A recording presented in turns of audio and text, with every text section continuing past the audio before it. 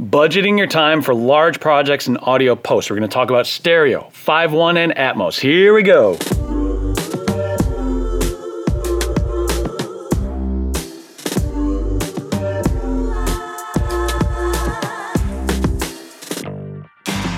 All right, welcome back, everyone. Thanks for being here. This is the lazily named Adam Claremont podcast, and I'm your host, Adam Claremont. We're going to discuss growing your career, increasing your revenue, finding that work-life balance, and giving back and sharing with those that are also in the industry. And all of this within the audio creative space. So before we begin, I'd like to offer you a free gift. I've put together tips and tricks that help increase your productivity and workflow. These are things that I've brought through and carried into my career and have helped me tremendously. And I know they can bring you a lot of value, and I know they'll work for you. So please head over to adamclaremont.com/workflow, and you can pick up your free PDF guide whenever you're ready. So that's all for that. Let's get on to the show. I would love to introduce you to our guest. His name is Nathaniel Reichman. He's a Grammy-nominated producer and mixer working out of Dubway Studios in New York City. He works extensively in television, film, advertising, and classical music. A small sampling of his credits and clients would include Philip Glass, Bubble Guppies, Whoopi Goldberg, Teenage Mutant Ninja Turtles, Blues Clues, Death Wish Coffee, which I just finished a cup of, John Luther Adams, Comedy Warriors. There's a long list. NathanielReichman.com if you'd like to learn more there. So, Nathaniel, thanks so much for taking the time to talk today, buddy. No, it's a pleasure, Adam. I'm really glad you're doing this. It's great. Yeah. So I know you had a really busy schedule this week. You've always been super generous with your time, so you fit this in. You were just telling me that you were on a project with a tight deadline. I believe it was just earlier today or yesterday. You want to tell us about what you're working on? The bread and butter of a lot of things I do kind of week to week is working in television. And I'm mixing a television show for WGBH in Boston. And given the date of this recording, we're really fortunate that all the shooting on this television show is completed before the lockdown. So We're all in post-production mode right now. So I'm working with a video editor, I'm working with a color correction person and the broadcast person, and we can all work remotely, and it seems to be working fine. So about once a week, I mix an entire episode and send it off to them. So. That's good. Keeps your schedule filled, right? And once a week, that's good. Exactly. Yeah, that's the battle.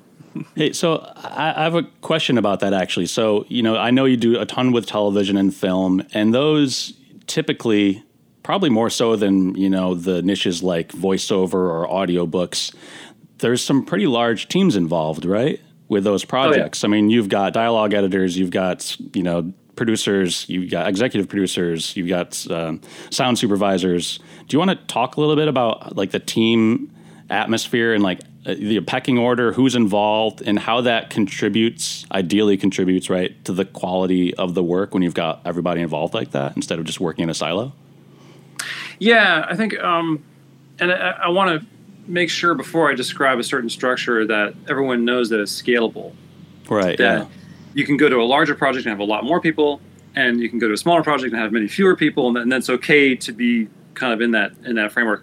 But if I go back and I look at so Dubway mixed a series for Nickelodeon not too long ago, and it was a kind of a medium-sized structure, a number of people, and I really like that workflow. So I can describe it there. And just to be clear, a lot of these companies are contracted for certain services, right? So our job on this particular television show was to record. It was animated, so we were there to record all the dialogue. We were there to work with the composer, and we were there to do sound design, all the music editing, all the dialogue editing, and then the final broadcast mix, right? And I was really fortunate because it was a good medium-sized team. It wasn't so big that I got lost, but it was small enough that I had a lot of support to work really quickly, right? Good. So it was a complex television show, and we managed to put out about an episode every 2 weeks. And I had a dialogue editor who would feed me tracks. I had a sound effects editor who would spend a few days getting into the show before I got to it. And then I had a music editor who was working next to the composer. And so right when I got to the point of assembling a show to get a sense of all the elements that were going into this half hour of television, it was 3 different Pro Tools sessions. Doesn't have to be Pro Tools. That was our tool of choice. And I would merge all those sessions and spend about a day scratching my head thinking about how they all sort of fit together, you know.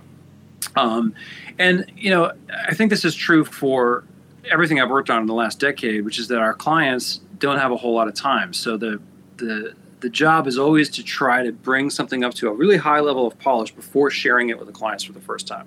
Right, yeah. And on this show, we would get to that point where we thought this is pretty good. We're going to share it, and they're going to review it remotely. And then my favorite thing to do, and this is a really sad thing to talk about during our current lockdown, my favorite thing to do is to spend an entire day with a client in the studio, you know, working on a single episode, with the pressure that you have to deliver that episode by the end of the day, right? Yeah. It's really satisfying thing to Deadlines do. are great. Creative input. Deadlines really, like, there's some magic mojo just by giving something a deadline, right? I mean, things start to happen. Absolutely. You're right? No, absolutely. If you're sitting there at 10 a.m. and you know that you have to start uploading files at 7 p.m., then it really focuses you creatively. You're like, okay. What matters? What? Yeah. Are we going to spend an hour on that one detail today, or, you know, can we? Yeah. Yeah. That's as good as that's ever going to get. But over here, we can spend a couple hours doing that, and we can really improve that. Yeah. So to give you the structure, in this show, the owner of Dubway acted as the sound supervisor because he was kind of the ringmaster. And then we had 3 audio editors. I was the mixer.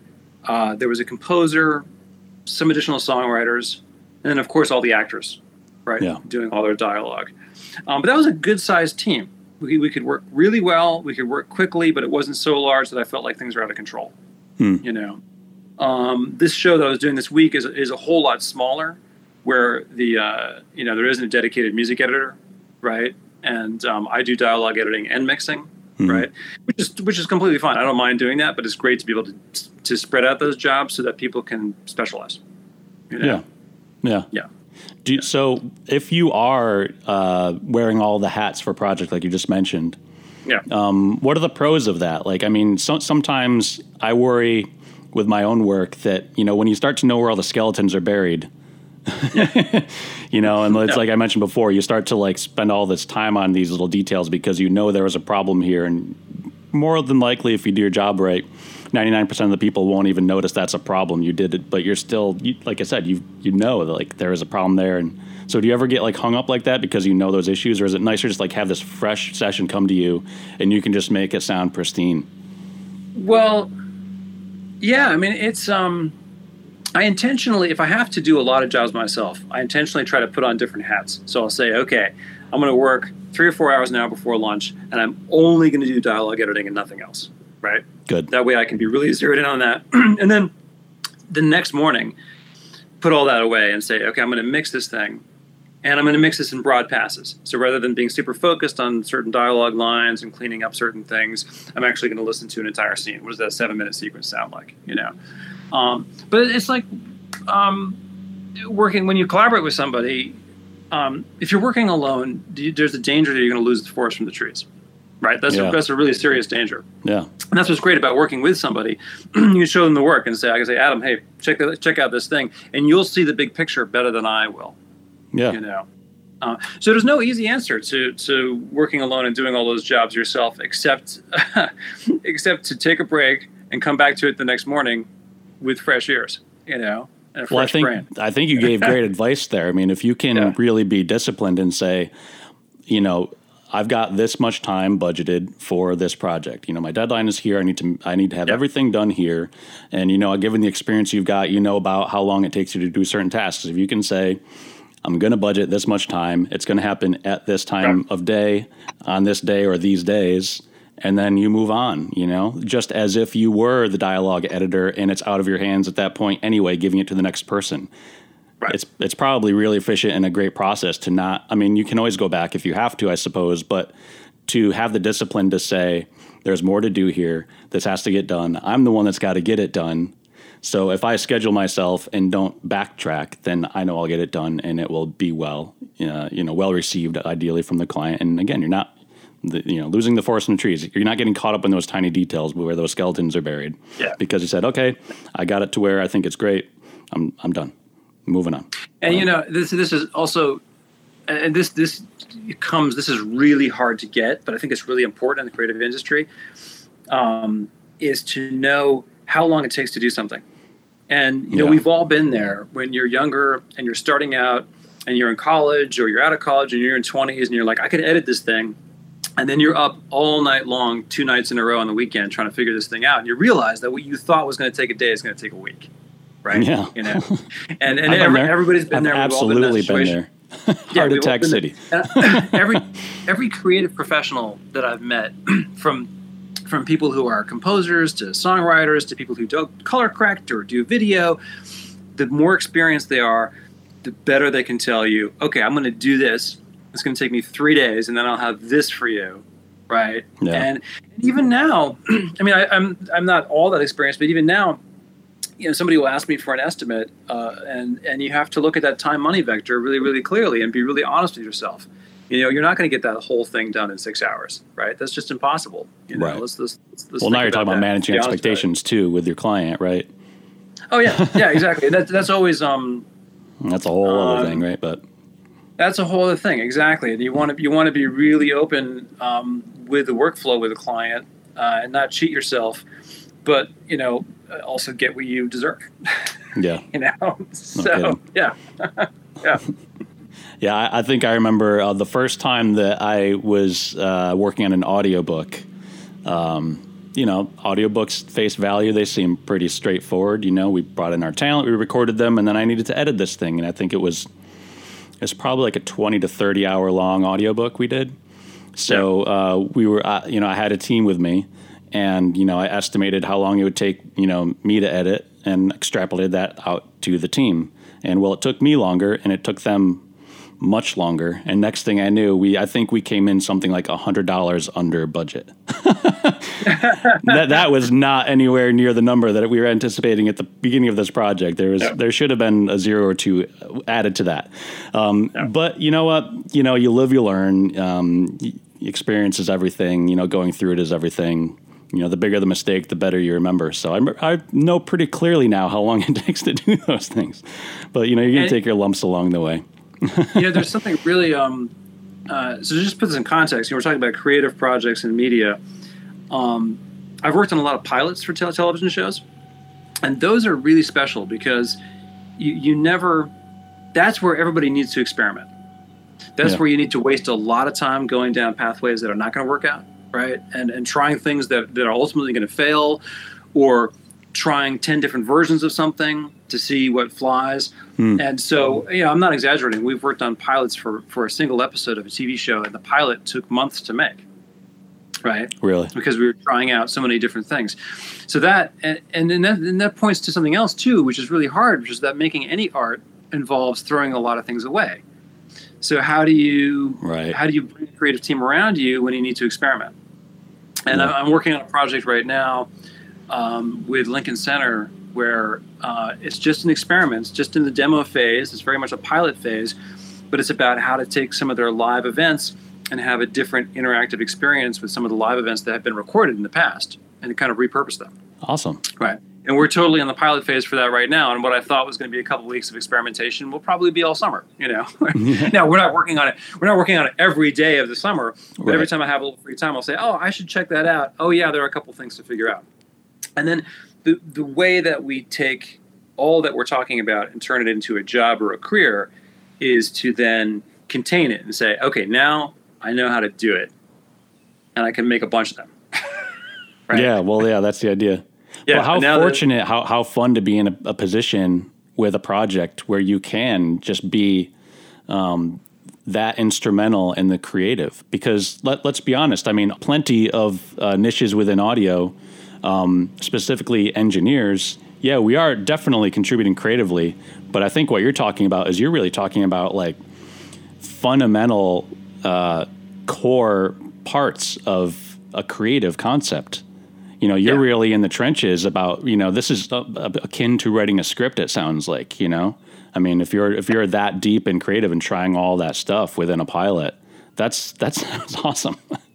You know? Yeah, I mean, it can also be a stressful place to be. You know, there was one project where it wasn't clear to me if I was actually going to win the sound design component of the project. Oh, yeah. pilot phase, we were trying out a lot of different things, and I made. It was a really, really important sound effect sequence that was going to recur in every episode of this TV show. It was going to be a real signature. I mean, I hate to use that. It's such a cliche in our industry. It's a signature sound, but it was really true. It was a signature sound. And I recorded a gazillion different things and tried a gazillion different things. And I made probably 12 or 15 really solid different demos of how that sequence would sound. And the first 10, the client didn't buy. They didn't love it. And so I thought, I'm in danger of losing this, so it got a little bit stressful. And then I hit upon the right combination of things. I got it, locked it down, works out fine. Yeah. It took a while to discover that. I think everybody who's creative goes through that process. And that's funny you mentioned that, because quite literally about an hour before we began this taping, I was in a meeting. And we were presenting some sonic branding to a company. Yep. And this is, I think, this is our second meeting. We've got at least 2 more to go before we nail it down. But talk about subjectivity. Yeah. I mean, talking like a signature sound or a sonic brand, and for those that aren't familiar, sonic brand, you think like bum, bum, bum, and get your NBC logo. These things are iconic. They're completely directly related to a brand, totally associated. You cannot take one without the other. It's like your visual logo. It's the same thing, right? And but when you just think about that for a moment, creating something from nothing, there isn't even literally a tangible thing here, like a physical logo. What does a company sound like?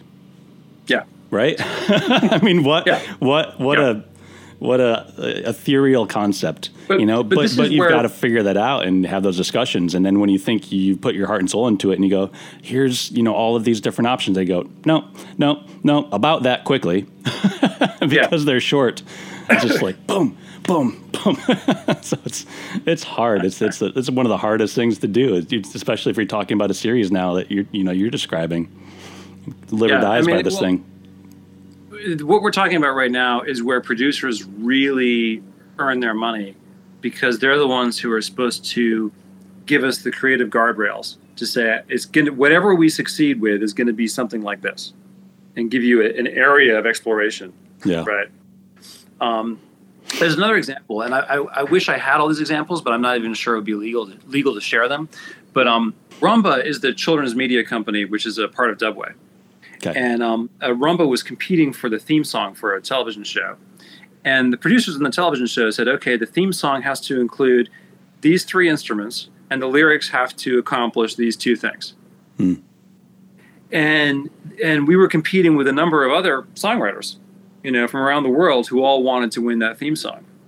And hearing all, 12 submissions of a song that was 90 seconds long, included those instruments, and had those lyrics, right? And everybody, those are the guardrails, right? Those are the creative things you have to hit, and then how everybody solved that problem and how they achieved it and how they made something catchy. It was utterly fascinating. And it's a weird mix of commerce and creativity, because it was competitive. Whoever won that was going to get more royalties, and win that contract, and whoever lost it was going to lose it after putting in a lot of work. No kidding. Yeah. Working on spec at a very high level. The older I get, especially when I work in advertising, the older I get, the more respect I have for producers. When I was younger, I always thought, well, the producer isn't doing anything, right? The producer is not the graphic artist. The producer is not the painter, not the video person, not the cinematographer, not the actor. But no, actually, the producer is the one who is responsible for everything that went wrong during the day. No kidding. Yeah, it's your safety blanket right there. Yeah, exactly. So now when I work in advertising now, I have tremendous respect for good producers, because they're the interface between a client and what they need and the artists, and what are the artists going to do, right? Yeah. And that's true even when you're not working in things that are strictly commercial. That's true when many classical music projects I've worked on. The producer needs to sit in that seat and say, okay, we're doing this, but will the record label actually want to release what we're doing? Right? Yeah. Why and why not? And whose responsibility is it? That person right there. Yeah. So, Yeah, you want to talk about stress? Yeah, exactly. Yeah, we're just making noise. I got a budget to reconcile. Exactly. That's funny. So talk a little bit about what's behind you. You're not at Dolby right now. No. You're home. I'm actually in my home studio. It's actually my guest bedroom because who needs those right now? We're in the middle of a pandemic here at the time of this taping. Maybe not the middle. I think we're coming out of it, but we're all quarantined still. So, in front of me, I've got a lot of the stuff that I took from my studio. And Nathaniel, you've got a beautiful spot right in your home. But I think maybe you're doing a little bit of upgrading in your place behind you. Is that right?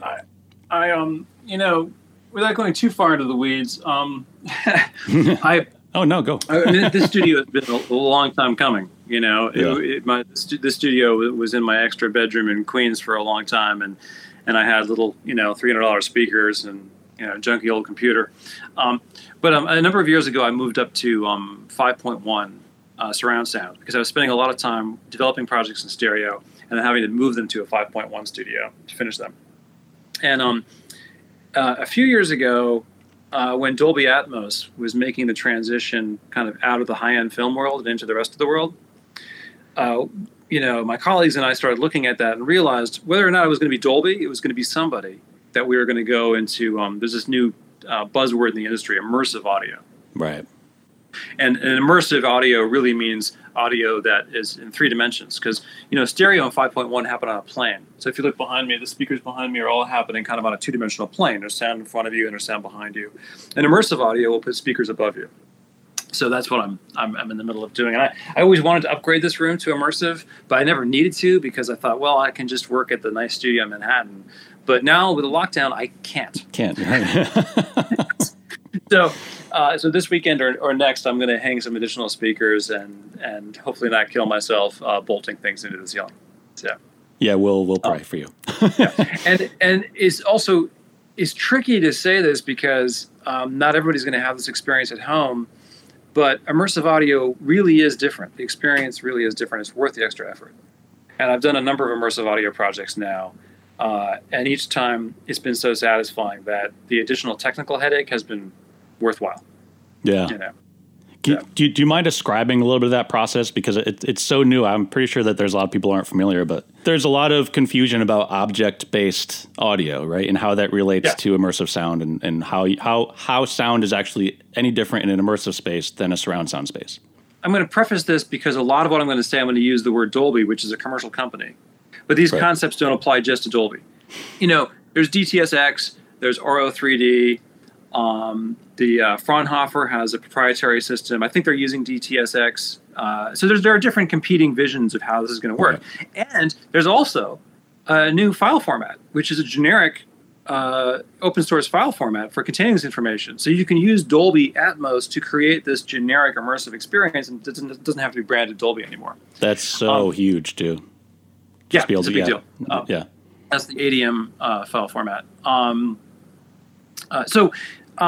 So for listeners and people who work in audio, when you've got two speakers, right, and you pan a sound between them, you're panning just between those two speakers, and you're assigning those speakers. So you're saying, I'm going to go more to the right speaker, I'm going to go more to the left, and I'm going to pan between them, and that's it.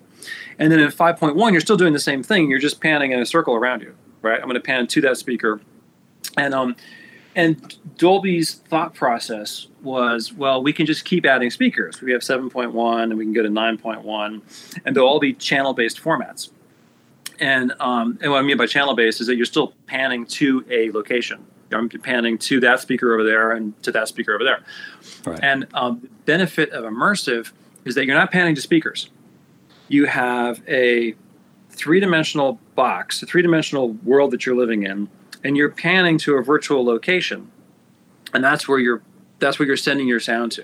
Mm-hmm. And then on the playback system, it doesn't matter how many speakers you have for Dolby Atmos. You can have two speakers. I've heard some of my Atmos mixes on 35 speaker systems, right? Oh, that's gotta be fun. And it's totally scalable. So if you have 100 speakers, I think the max actually might be 64. If you have 64 speakers, the playback system will use whatever speakers it thinks are best to recreate that experience in 3D.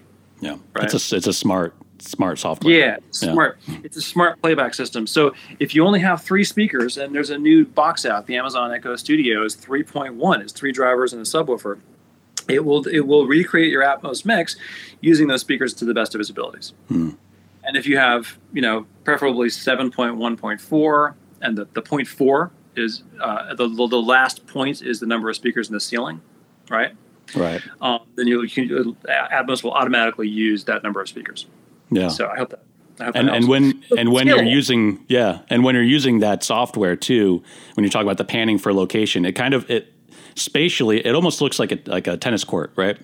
Yeah. There's like these little yellow balls that are your objects, which is what you're tying your audio to. So spatially, when you're starting to build these things, you start to see where everything relates to each other within a three-dimensional space, like a literal space environment within whatever you're working with. So your video environment, you can sort of create this space and you can see where everything resides, which I think is really awesome to sort of, even just from a philosophical level, think very clearly spatially within audio, because really we don't have that otherwise, right?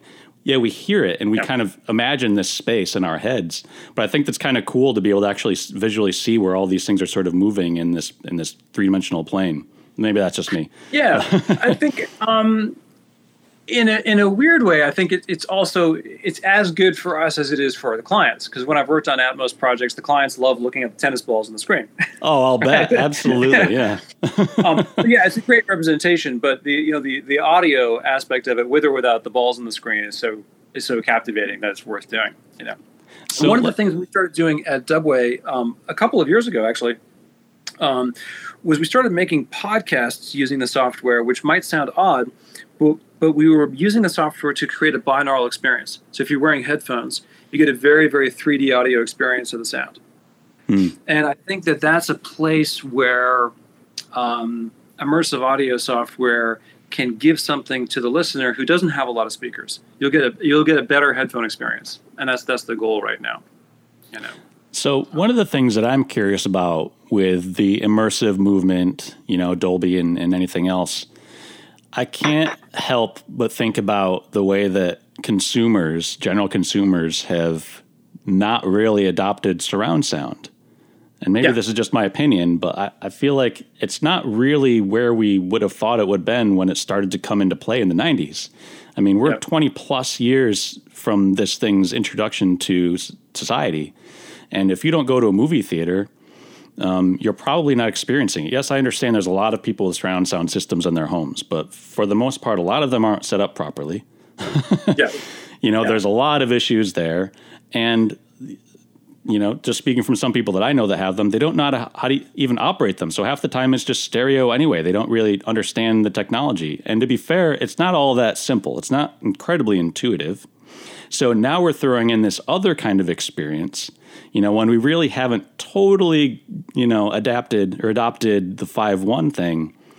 So, and I work, in live television. It's funny because, there's these broadcast trucks out there that are spitting out audio in 5.1 and 7.1 over TV. Most of the time it's just upmix. It's not actually there. But the only people that ever really hear it are people in master control.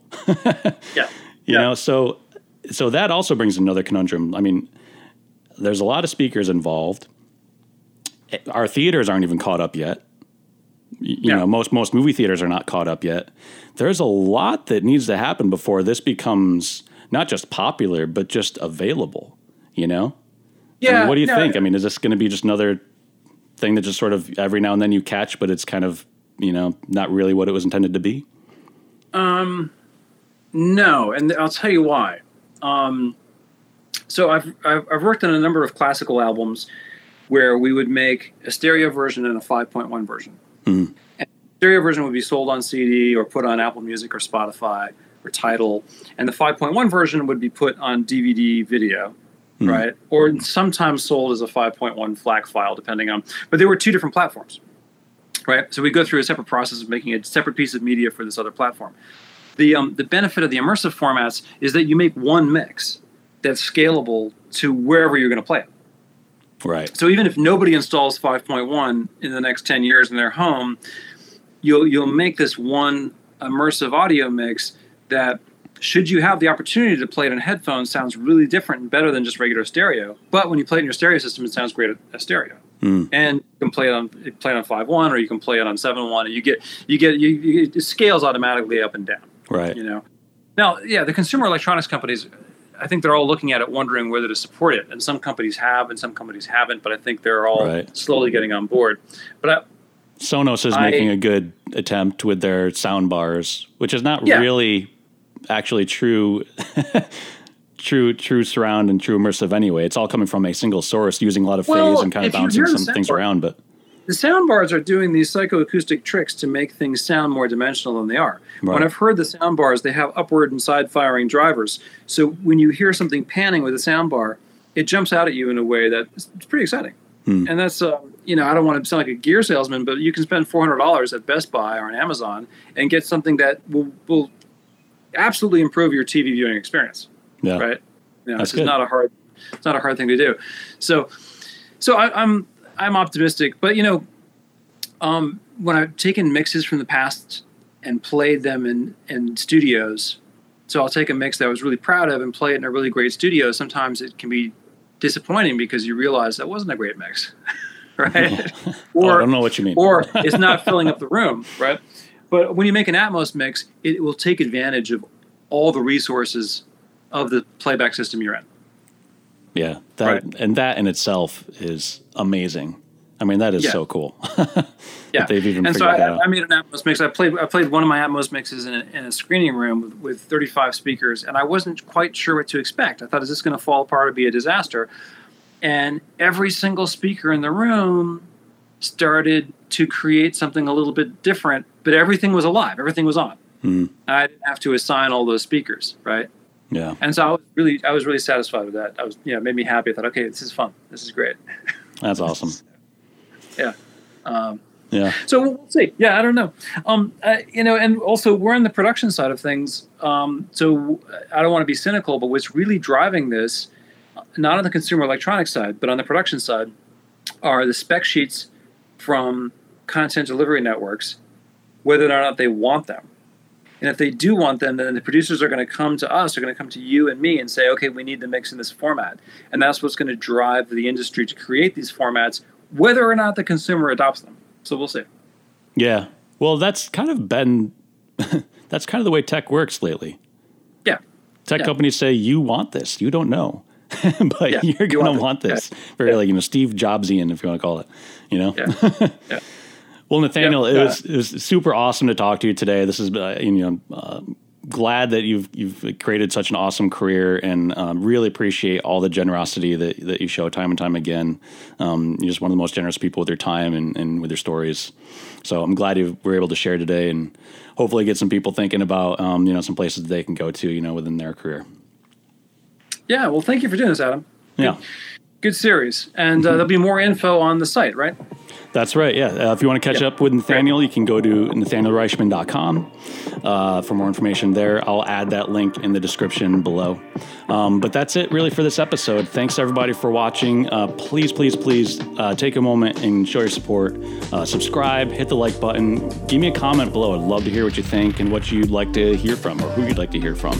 Also, I would love for you to pick up your free guide and video, how to improve your workflow, adamclaremont.com/workflow. Those tips have gone to do my life wonders, and I just like to share it with you. So until next time, thanks so much. I'm Adam Claremont. See you there.